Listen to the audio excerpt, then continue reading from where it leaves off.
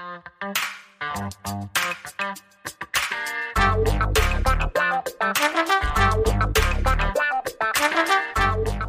guys, thanks so much for tuning in to this edition of Let's Be Blunt with Montel. And I'm so excited to have my guest on today. My guest today founded Cannamobs in 2013 after her daughter Delilah was diagnosed with an aggressive brain cancer, and she discovered that cannabis provided much needed relief in her daughter's care. She's a strong proponent of taking rights of one's own body and health and putting it back in the hands and in the homes of the patients and their caregivers, as she fights diligently alongside those with the same mission and message for legislatures across the country to change the federal and the state level. Mariah Barnhart, thanks so much for being a guest on today's Let's Be Blunt with Montel. Thank you. Thank you for having me again. I really enjoyed the show before, and I'm sure it's going to be just as good. Absolutely. I mean, I got to tell you something. Your message and your story, though, is becoming better known. I'd like you to kind of maybe back up a second and retell it so that people understand what turned you into the advocate that you are. And before we even ask that question, honestly, why don't you tell me, how's your daughter doing? Dahlia's doing great. She will be on her 4th trial at St. Jude, technically 5th, coming next month. So she's been on treatment the majority of her diagnosis, which was 8 years ago when she was 2 with brain cancer. And she has endured, I think, more than so many kids could have lived through, probably because of cannabis. Right. Okay. Now let's back up for a second. Let's talk a little bit about it. She got diagnosed with a brain tumor, again, brain cancer 2 years ago. And what sent you down the path of even looking into cannabis to begin with? Well, and sorry, I probably worded that confusingly, but she was 2 when she was diagnosed. And so that was many years ago. And she just immediately wasn't doing well. So This was a situation where kids diagnosed with something like cancer don't get diagnosed until they're already really bad off. So generally it's progressed enough because kids are so resilient. It has to be pretty progressed for them to be showing major signs and symptoms. So they have flu-like symptoms. They go back and forth from the doctor. Dahlia's case was she never slept. So the first couple years of her life, she never slept. She was hyperactive. They wanted to diagnose her with ADHD and medicate her with psychotropic legal psychiatric medications when she was 2. And that didn't sound right to me. I knew I had raised other children before my own biological children. She has an older brother. I knew that something was wrong. She started to be clumsy. They were saying that comes with growth spurts. And again, it's not just a gut feeling, it's also experience. I knew that these things weren't normal, but the pediatricians weren't concerned. So finally I waited, because every time you go to the emergency room with, symptoms that aren't that grave, they send you to the pediatrician's office. So I waited for the pediatrics office to close. And by that point, she actually had progressed in symptoms from flu-like symptoms to almost seizure-like symptoms. So I took her into the emergency room and said I thought she had been having seizures because they'll do a CAT scan right away. And that was all it took. Poor guy lost all the color in his face when he had to come tell me there was just this large mass in her brain. And just by looking at it without any type of biopsy, they could tell it was cancerous. There was just no way for something to be that overgrown in a 2-year-old's brain without it being cancerous. So we were taken by, sorry. I'll slow you down for a second because, and this may be information that you can give out to another parent, but as you were getting those diagnoses or those prognoses earlier before they actually did the CAT scan, was there any way for you to demand a CAT scan or MRI? No. So you basically have to have a really good relationship with your children's doctor and have them trust you, which, as we know with women, we aren't often trusted to relay our own health problems. So when we're dealing with our children, we're considered even less trustworthy. We're exaggerating. We're making something out of nothing. And really, I love my children's doctor. He's actually still their pediatrician for 16 years now.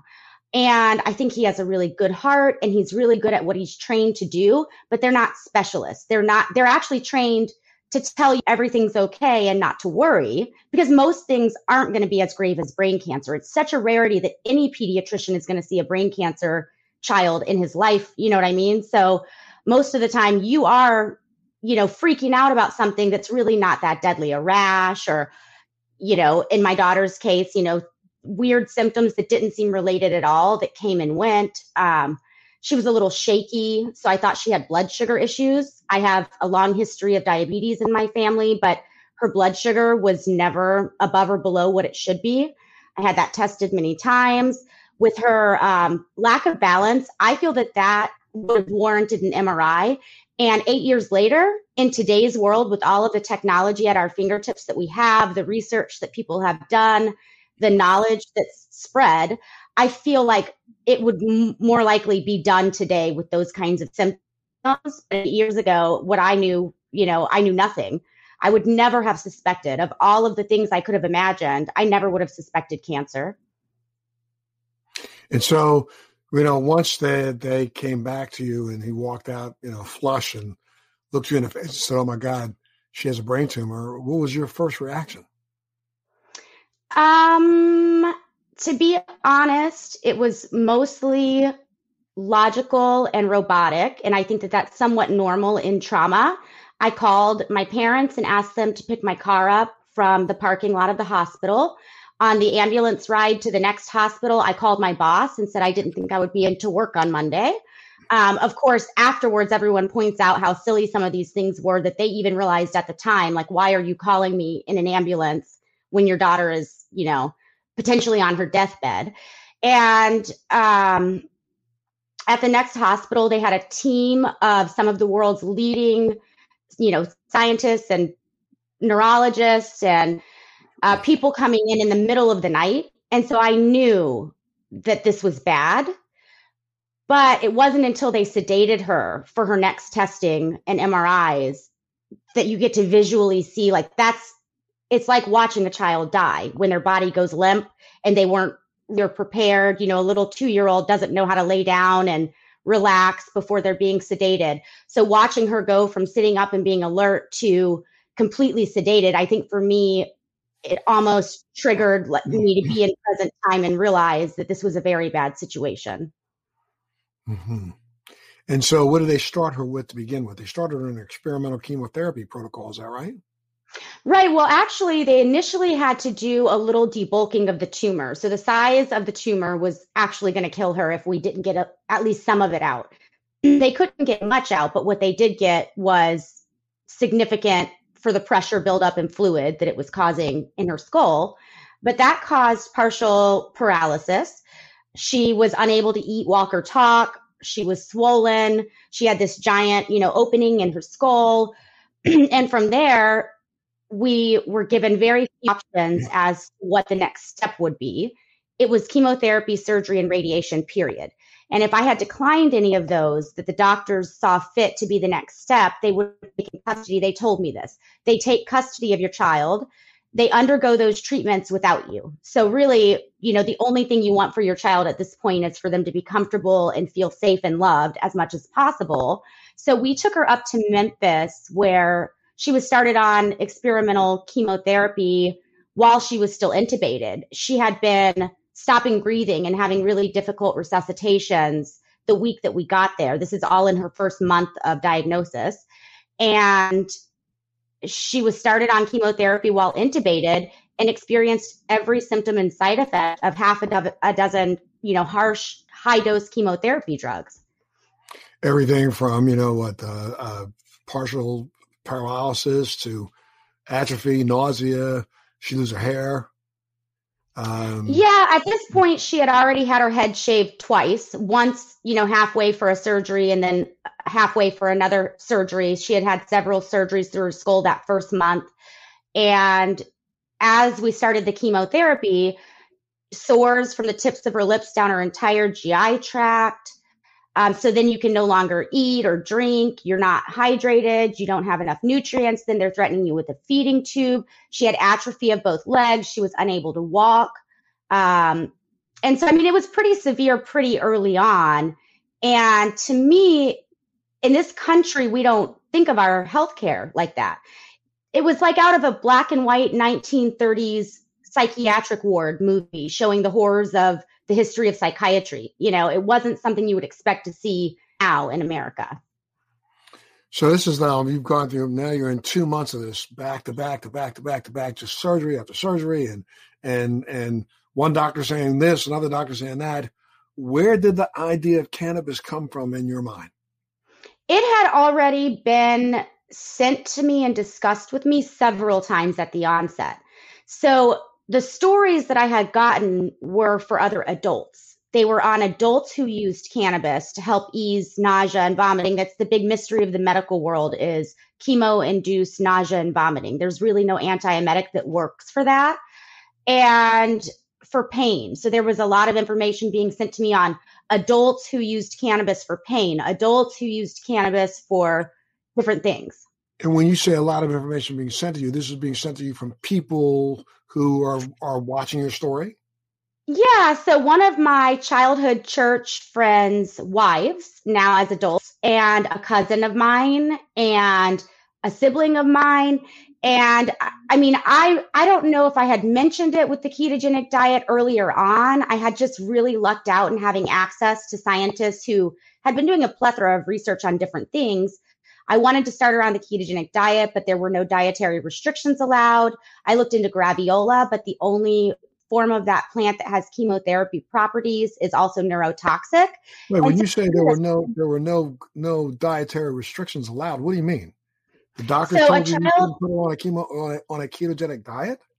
Right. So anywhere in the United States where you have a pediatric cancer hospital, if you go in and discuss with the medical staff there, those children are to be given whatever they will eat, especially if they're as bad off as Dahlia was. There's just getting anything. So they could, have a plate full of fries, to them was better than nothing, because the alternative is TPN.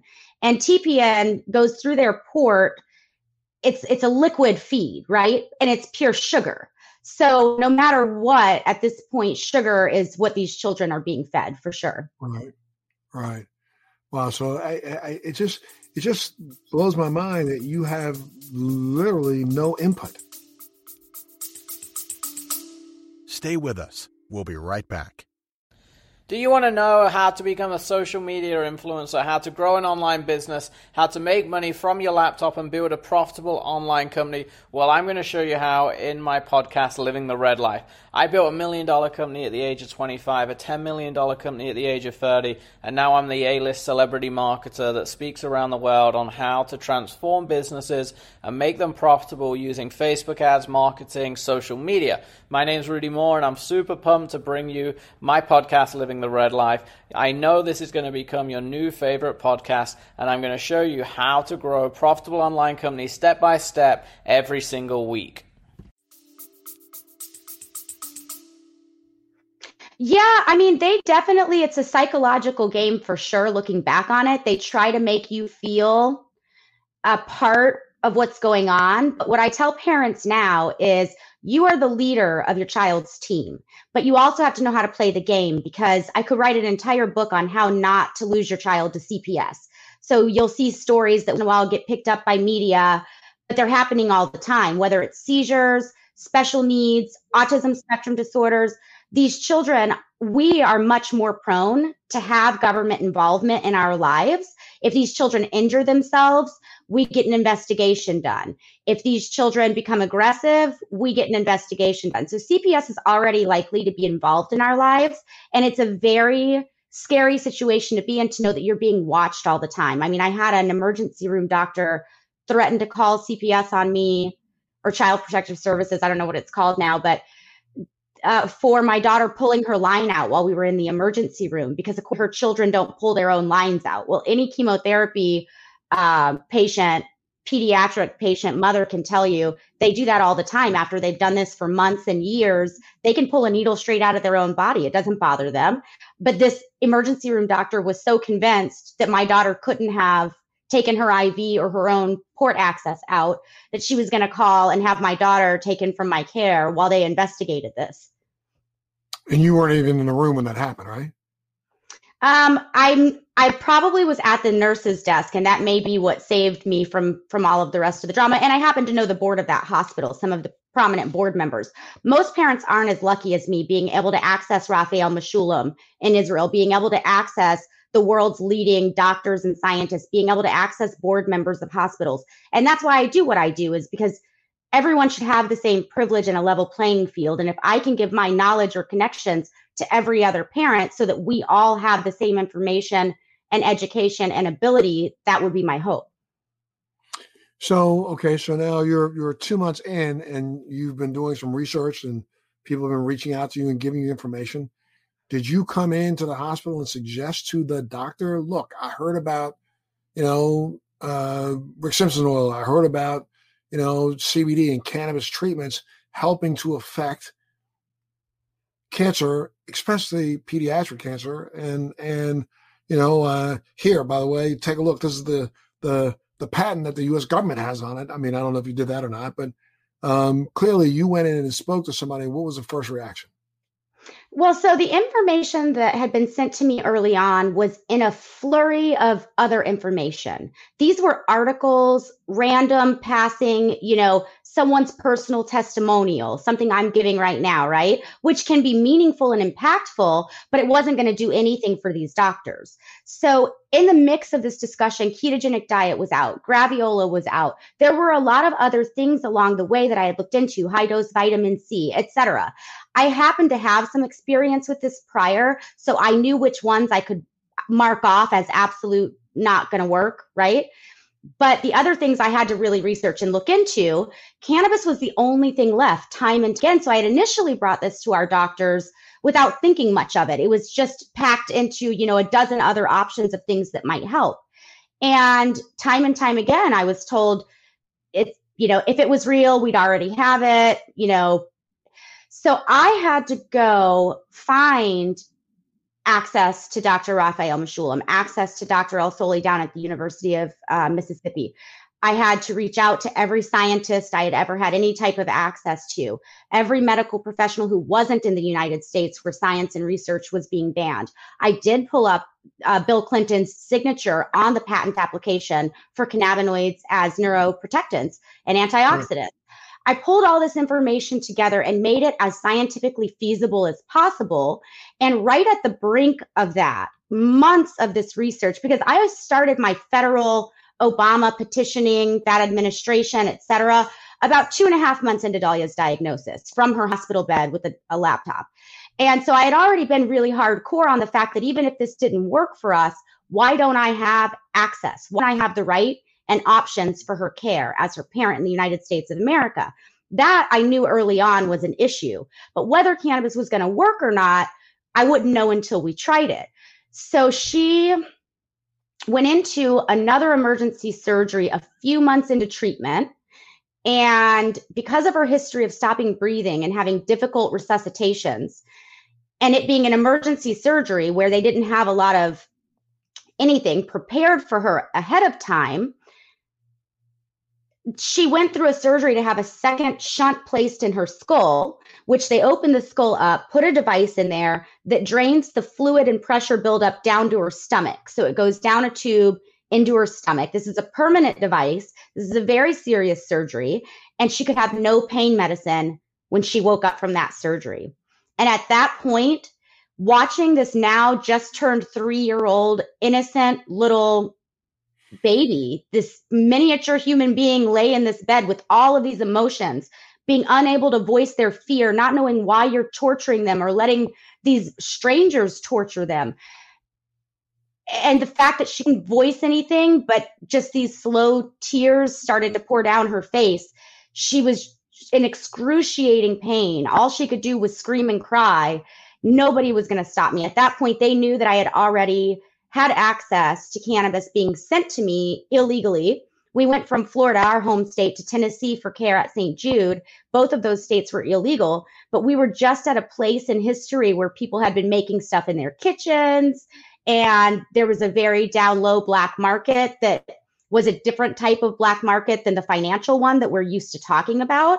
And I'd been really lucky that people had sent me products, and I had a few to choose from. And I started her on cannabis after that, knowing there was nurses in the hallway crying. There were doctors, hugging me and couldn't imagine if this was their child. Nobody was going to allow this inhumanity, like with her coming out of surgery, having no pain meds, being in this excruciating pain. At this point, what would be the point to save her life? Why are you trying to save her life? when it's this miserable, when it clearly has no quality of life left. So. But did anybody threaten you at that point in time, though, about No. administering some? No? No, and I'd like to warn other parents that everyone's circumstance is different. Had there been any other situation prior to that, which I started her on cannabis, positive I would have had legal issues. This just happened to be a situation that was so inhumane, which is why I go forward with these messages, is because no other parent should be backed into a corner with no other options and their child in that severe of pain and suffering before they can try this. Crazy. And so now you started her on it, and this is what, 6 months into her treatments that you started her on it? Yeah, it was almost exactly 6 months, actually. Yep. Got it. And you started, clearly it was probably a tincture or something oral. How did you administer it? Well, we had a few different products for her at that time. We had edibles that I never ended up using just because of the circumstances in the hospital. But yeah, I had both concentrates and tinctures, as well as a magical butter machine. I could take concentrates and lower the dose and make tinctures for her. Okay. And then what did you start to notice? I mean, the first time you gave it to her, did you see anything significant happen or no?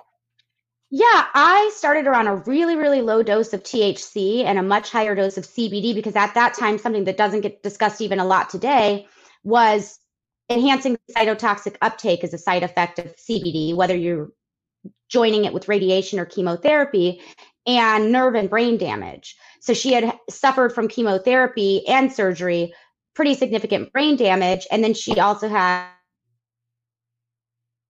body from some of the chemotherapy. So I started on a very high CBD, low THC product. The THC is probably a lot higher than what you might think. Some of these parents start with the tinctures and the hemp oils and stuff, but I saw some of the benefits that I didn't think you would see without a higher dose THC. So pain relief was immediate. She started eating and drinking. She didn't have to get fluid anymore. She never had to get a feeding tube. The atrophy started to dissipate. She started to walk again within a short period of time. Above and beyond everything was just that she woke up that next morning having slept for the first time in her entire life, because even before diagnosis, she never slept. And she was rested and happy to be alive. And that was the first time I had seen her really happy to be here in this world with us since her diagnosis. So now, did you say anything to any doctors about what you were doing? What was their reaction to, and how did they explain, the fact that she appeared to be getting a little better? Yes, I guess that's a 3-part answer, because one, I was nervous. I was nervous if there were any interactions. The pharmacists who normally know about drug interactions didn't really have a lot of information on this. I wanted to make sure that it was charted so that if anything were to happen, we would know, what to associate it to, if there were interactions with other drugs, et cetera. But secondly, this was uncharted territory. And I knew that other parents were going to come after me and they were going to want this information. And I felt that it was much more reliable if the hospital actually charted what we were doing. And I also felt it offered a little legal protection. If I was telling her medical professionals what we were doing, the legal repercussions would likely be less. Should I get in any type of trouble for what was illegal from start to finish? Importing and exporting concentrate is a federal felony. So with those kinds of things in the background, I wanted to make sure that at least I could prove that I had my daughter's best interest at heart, so as not to maybe custody of her. But the third part of that is nobody gave cannabis any hope. There was no potential for these medical professionals that this was going to be this cure-all that everybody was praising it to be. And, her results were immediate. And her doctor, as, an extremely well-respected neuro-oncologist, pediatric neuro-oncologist, which is even rarer, working at the world's leading children's research hospital, about 3 months later, she wrote me an email to tell me that she was leaving to go head up cannabis research for other children like my daughter. And she moved out of state twice to 2 different hospitals. She was on the governor's commission, pushing for cannabis, for the options for cannabis in the state of Georgia. She's worked with thousands of children since then, including in the state of Arizona. And watching that one child For me, saving my daughter's life and quality of life as her mother is my number one priority. But knowing that in doing that publicly, that it then went on, people moved and changed opinions. And now there's thousands of other children benefiting from this one doctor having that change of heart and mind. And Trace, did the doctor decide clearly that with this intervention, this is what made the difference? It wasn't something that just was happening by itself. It was the intervention of cannabis that made the difference. Yeah, it's indisputable. Now, if you're going to have a doctor looking to sound professional to her peers and colleagues, most doctors and scientists are going to be very careful in saying, we just don't know. Just like with some cancers, there's spontaneous remission, and we absolutely don't know. Sometimes people start on diets and they say that because of that diet, they went into remission, and very few doctors are going to believe them, right? But this doctor witnessed with her own eyes that this kid who had been suffering before diagnosis for the first 2 years of her life with the not sleeping and having these other symptoms, and immensely on her deathbed type suffering for 6 months since her diagnosis, there was nothing else to explain how well she did after starting on cannabis. Wow. And now at this point in time, you're at St. Jude's and you're doing this. You ended up having to become almost a cannabis refugee, right? You moved temporarily to Colorado. Yeah, actually, just within the first month of her starting on cannabis, she did so well that I was no longer fearful for her life and my care outside of the hospital. The hospital also agreed, and they let me take her to Colorado under the agreement that I would continue her care at home and take her to our local hospital to have them work with St. Jude on the trial that she was on. And we did end up going to Colorado. We were refugees there, and we were isolated with no family or friends. It was not the euphoria that, documentaries that came out after all of this in that time period, ironically, would have led someone to believe. It was $3,000 for an appropriate amount of oil that was created on the legal market. It was very expensive. It was untested products a lot of the time, products that were not created to help parents like myself. I had to figure out our dosing. And again, just for the kindness of people who weren't on the legal market, we made it through a few months there and decided if we're going to do this illegally, we might as well do it in our home state where my daughter has access to the family that loves her, because we don't know how this is going to go. Gotcha. And this is what really started you. Now, of course, people are starting to hear about your story. Is this what started you in forming, you formed your first advocacy group? Yeah. So throughout my entire life, any cause that was brought to my doorstep, I felt strongly that you can no longer close your eyes to it. So I stopped eating meat when I was 6. I stopped eating dairy when I was a teenager. I was in the Citizens Commission on Human Rights when I was 10. I worked on female genital mutilation issues, and I was very involved in activism from a young age. This wasn't inside my family. My family is nothing like that. But I happened to be so lucky to have outside influences from school and church, et cetera, that just took my personality and ran with it. So for me, cannabis was never on my radar. I had very little education on all of the wide array of injustices that surround the war on drugs. It really had to be brought to my doorstep in this manner for me to fully open my eyes and see what this was. And that's what prompted you to start Canna Moms. Well, what prompted me to start Canna Moms was twofold. One, I never wanted another parent to say this was a last resort because their child had suffered so immensely that they were now willing to break the law. I wanted a parent to say this was a first option because it was the safest and have legal access.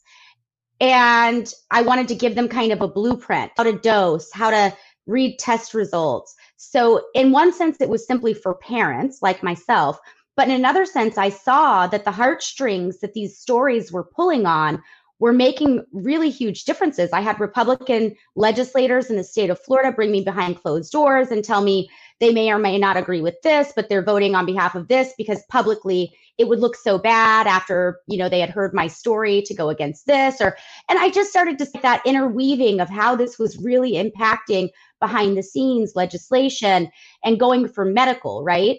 And so bringing other parents out of the shadows to speak with us was really important because nobody wants to hear the same story over and over again. Even sometimes when I'm telling Dahlia's story, I'm like, I'm sick of hearing my own story. You want all these different stories of different types of people with different ailments, different ages, so that something resonates, right? At some point, someone resonate with someone, whether it's Crohn's or cancer or, all of these different things that people are going through. If we've got all of these voices coming out and talking about their personal stories, then we can get the medical professionals and scientists to bring the research and back up what these people's personal stories show. That to me was going to be key to medical legislation. And again, one more time, how is Dahlia doing now? She's doing great. She is on her fourth, technically fifth trial at St. Jude. So she's actually been on treatment the majority of the past 8 years.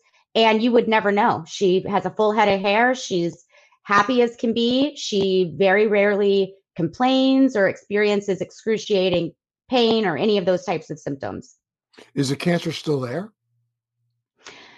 So what we believe is that she was diagnosed with 2 different types of cancer, which is just a made up diagnosis. But one of those would have been incurable, high grade, a high grade glioma.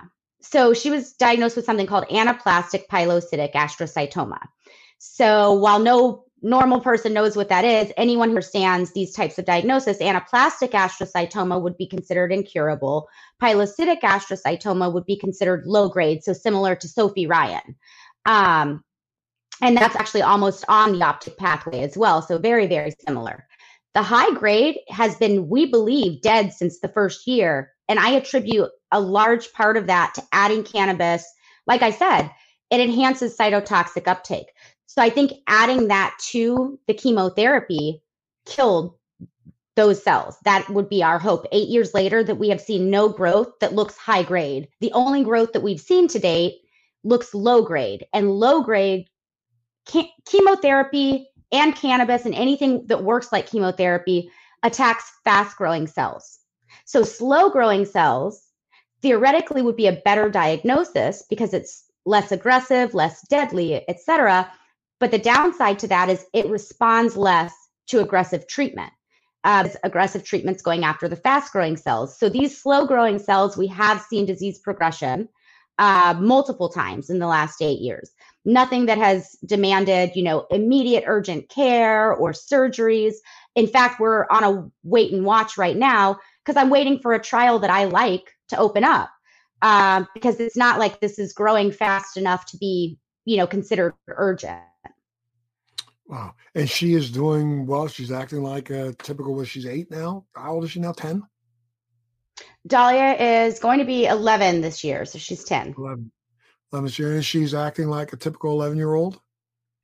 Yeah, of course, there are going to be issues that we were worried about very early on. She no longer shows any major symptoms of paralysis. She walks just fine. She talks like an adult. She has some issues, but a lot of those are hospital related. When a kid's in the hospital for long, they're not going to be caught up on their ABCs and math, things that really just don't matter all that much to me. You would never know. She's happy. She laughs all day. She watches TV and paints and does all of the things that you would expect a 10-year-old to enjoy doing. Right. Now, you founded a new organization recently called WISE, right? Talk to us about it. It's Women's Initiative for what does it stand for? Safe and Equitable Florida. So this is going to be our home state focused. It is similar to Canna Moms in that I think that we saw what Canna Moms did for medical when you're talking about critically and chronically ill children. And I think that these moms that you're going to see who are founding this organization, the Women's Initiative for a Safe and Equitable Florida, they're also mothers, but they are specifically educated on major points of the war on drugs, prohibition, the harms that this causes in different communities for different reasons. So just as I used to say the war on drugs is killing our children, meaning lack of access to cannabis was killing our children, these moms can say the war on drugs is killing our children in a different way. And we would hope that the same audience that listened to our stories about our sick children listen to these moms' concerns for their children and why all mothers should want the war on drugs to end. It is crazy in the state of Florida. I think people do not recognize how just ridiculous the law has been down here. After we live in a state where the people have spoken, and they voted in adult use here, but before that, medical use was here, and legislation down here tried every way they could to thwart its advancement. From the one period of time trying to determine the delivery devices, from whether or not you were able to do it using what suppositories was a period of time here where they were trying to force that issue, and now there's an issue going on in the state of Florida about capping the amount of THC. As ridiculous as that is, and that's really has nothing to do with anybody's impression about it as an efficacious medication or that the levels of THC are harmful. They're just trying to see if they can hit the industry, and it's just going to force us all back into a black market. What do you think? Right. What are some of your biggest concerns about what's going on in Florida right now? Well, as we've seen since day one, this for me started in 2013. At the beginning of 2014, I think legislators were pretty clear on the fact that they would have to bend to some degree. So they passed the low THC cannabis bill, which was modified hemp. You can buy hemp all day long online. So they were trying to make it illegal to buy hemp so that you had to sign up for a registry and feel like you were using, full strength cannabis in the state of Florida. And they thought that that was going to offset the public's belief that we needed broader legislation, because they knew if they didn't do what they promised us they would do, we would pass the constitutional amendment. So I continued to work with legislators. They would not pass broader, which they had promised to do. They would not pass broader legislation. We passed the constitutional amendment. They immediately put a ban on smoking. They regulated everything from, like you said, the devices of administration having to come solely from vertically integrated MMTCs in the state of Florida, to how much cannabis you could purchase per month and what the dosing could be. And now you're seeing year after year, this THC cap is not new. We've seen it before. I know you've seen it before. We talked about it last year, actually. And they're trying to redefine what cannabis medicine means. They're trying to put it in a box, push it down, and capitalize off of it. And we're just not going to have that. They're getting us closer and closer to being forced to pass adult use legislation, whether people wanted to or not. There were some people who were entirely pro-medical, and that was it. But those people have seen how difficult they have made this for patients and caregivers, that they're willing to say, let's just broaden the legislation to get these people, less able to continue to try to force these restrictions. And I mean, what you must have been like so many others, looking forward to what is now the new administration that's in place in Washington, D.C., because of some of their open comments, I think publicly, but at the same time, I will tell you, I was really, have always been very leery of the two new president and vice president, because, their approach is let's decriminalize, and decriminalization still means criminalization in my mind. So to look at something saying, well, I'm going to take some of the harsher approaches to criminalization away, but I'm still going to tell you that you're a criminal if you do something that's using a medication. That, to me, I thought was just asinine to begin with. And then number two, we have a president of the United States who still believes that cannabis could possibly be a gateway drug. Number three, we have a vice president who probably incarcerated more people than any of the previous AGs in our state before she became AG. She incarcerated more before and after she became AG. So I really haven't looked at this administration as very hopefully. How about you? I think that on a personal level, your assessment is totally correct. These are people who behind the scenes believe whatever it is they believe, who have throughout their professional careers not helped this cause at all. But this is what's popular now, right? There's a right side of change. And with all of this advocacy, you doing the kinds of stuff you've done, parents like myself talking about the war on drugs, injuring children in so many different ways. These things have pushed this forward to where people know there's only one right side of change. And that's why Obama used this in the campaign as a talking point for what he was going to do when in office. If he doesn't fulfill that, I do think that it's going to be irreparable repercussions. I don't think people are going to turn a blind eye, forgive or forget. So unless they pull out some crazy cards to try to turn people's attention elsewhere, I don't think anyone's forgetting. I think even the most prominent Republican legislators in the state of Florida behind closed doors have told me they believe that there will be major changes to both prohibition and the war on drugs in general within the first year of this administration. Well, I mean, from your lips to God's ears, I'll keep my fingers crossed and hope that you're right. But what throws me a little bit is that when you look across this nation, a lot of people don't recognize that, the true winner on November 3rd wasn't necessarily, Donald Trump leaving office and Biden going in.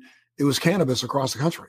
5 states passed, new legislation, allowing for cannabis. But then the pushback has been ridiculous. You look at, South Dakota, where, the legislation there is trying to overturn the will of the people. You look at New Jersey, where, the governor just signed last week a bill supporting the moving forward of their, bill that or they're signing or their vote. But there seems to be so much pushback that I'm really it just shocks me. And the fact that I'm just saying, but on, the 6th of February, when we had the, protest and, demonstrations at the Capitol, nobody talks about the fact that a lot of those people who were supposedly so disgruntled at this government of ours were smoking a lot of pot when they walked in the door of the Capitol. There's a lot of cannabis being smoked, cannabis being smoked in that crowd in front of Donald Trump while he was giving his speech. Nobody even addresses that. Nobody even talks about that. And it throws me. I wonder why. And I'd hate to have cannabis associated with, a protest of that nature. But at the same time, it was that means it's part of every side of the conversation in this country. Right. So the left took this as a platform issue for a long time. And eventually they had to relinquish that because it was no longer a partisan issue. But the left stance was often on, rights, and you take way further than that you are disproportionately harming communities of color. This is a way to implement discrimination because cops have discretion in who they enforce these laws on and don't, et cetera. Now, the right is seeing this as the new amendment too. I want to hold my gun and grow my pot, right? So no matter what side of the aisle you're on, whether it's coming from I want to save the world to I just want to be left alone in my own home to do what I want, everyone is in agreement that these laws are tyrannical and nobody's going to tolerate a tyrannical government in the United States of America. We have been blindly doing so for many decades. And now I think that the last few decades of social media, technology, I think that we knew that time was going to come to an end, and that time is now. Well, I got to tell you, I can't thank you enough, Brian, for being a part of Let's Be Blunt today. If there was one last thing you would message you'd want to give to parents, what would it be? Especially a parent in the same situation that you were caught in. So a parent caught in the same situation I was caught in would be to be the leader of your child's team. That's loaded. Obviously, there's more to that than it seems. You want to be careful and tread lightly. You want friends with as many people as you can be friends with. But at the end of the day, you have to remember that child is the only one in the world for you. These doctors might see thousands of those children, but for you, it's the only one. You have to take charge. I think one of the things that I take away from you that I really, really respect a lot of, and that is when you start telling your story. And first off, don't ever think that you've told your story too much, because, we could hear your story again and again and again and again and again. And I think the nation should hear your story again and again and again and again. But I think one of the things that you really hit home is the fact that you had researched and you had looked into and you had tried to get as much information as you possibly could get from people who were sending you information from around the world, and people who are like-minded, who are just trying to share with you their thoughts. I think, that's one of the biggest areas that I think I blame our industry for, honestly, and that is lack of information. Though we do a great job from an advocacy standpoint, giving out information that pertains to our personal stories. We just don't fill the chasm with enough pertinent information. Like yesterday, the fact that there's been a observational study approved for looking at cannabis and PTSD that's been approved here in the United States that will now move forward with a group of veterans in Southern California and Israel. So we are allowing for these kinds of studies to happen because the FDA and our government recognizes how efficacious cannabis is. The more and more and more we put this in people's faces, the more and more we talk about the fact that, there is U.S. patent 6630507 1B that talks about the neuroprotectant capabilities that our government discovered in cannabis over 25 years ago. The more and more we talk about things like this, the more and more people can't refute the facts and they can't refute science. I happen to be one who happens to think that, all I kept hearing out of President Biden's mouth during the election or during the campaign, and then when he was president-elect, is that I'm going to prove to you that we're an administration that believes in science. Well, if that's true, then believe in the science that's been funded by our government for now almost 70 years. And that science has proved unequivocally that cannabis is an efficacious drug for a myriad of issues and a myriad of reasons. And people need to get off this stick and stop denying us access to efficacious medications. We're politicizing science. We have done that throughout history, the entire history of this country. We have politicized science, which leads to bad medicine. It's time that it ends. Absolutely. Well, people like you will help make this happen. I can't thank you enough for being here. You're always welcome here on Let's Be Blunt with Montel. Anytime you want to be able to give us an update on what's going on and give us an update on Dahlia, please do. We'd love to hear how she's doing, and I want to make sure she stays safe. Prayers will go out to her and you and your family. Thank you so much for having me back. I love this show. I love talking with you. Thank you. Absolutely. Thank you. Make sure you tune in to the next Let's Be Blunt with Montel. Thanks for joining me on Let's Be Blunt with Montel. Please make sure you're subscribed and hit the bell to be notified when new episodes post each week. We'd love to hear your feedback also, so please send us your comments.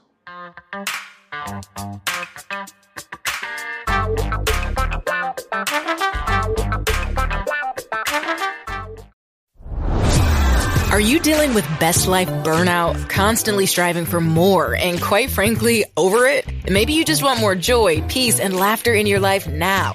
Well, then let's go. Welcome to your new favorite podcast, Hot Happy Mess, hosted by me, your girl, Zuri Hall. We are celebrating our magic in the middle of life's messes. Don't miss new episodes every Wednesday. Listen to the Hot Happy Mess podcast on the iHeartRadio app, on Apple Podcasts, or wherever you get your podcasts. Thanks for listening to today's show. To check out more great cannabis podcasts, go to podconnects.com. Here's a preview of one of our other shows. I'm Larry Michigan, and I'd like to invite you to join Rob Hunt and me on our weekly podcast, The Deadhead Cannabis Show. Each week, we explore the latest cannabis and jam band news and reminisce with other Deadheads and jam band lovers about the great musical acts that we've seen and heard. Check out a new episode every Monday.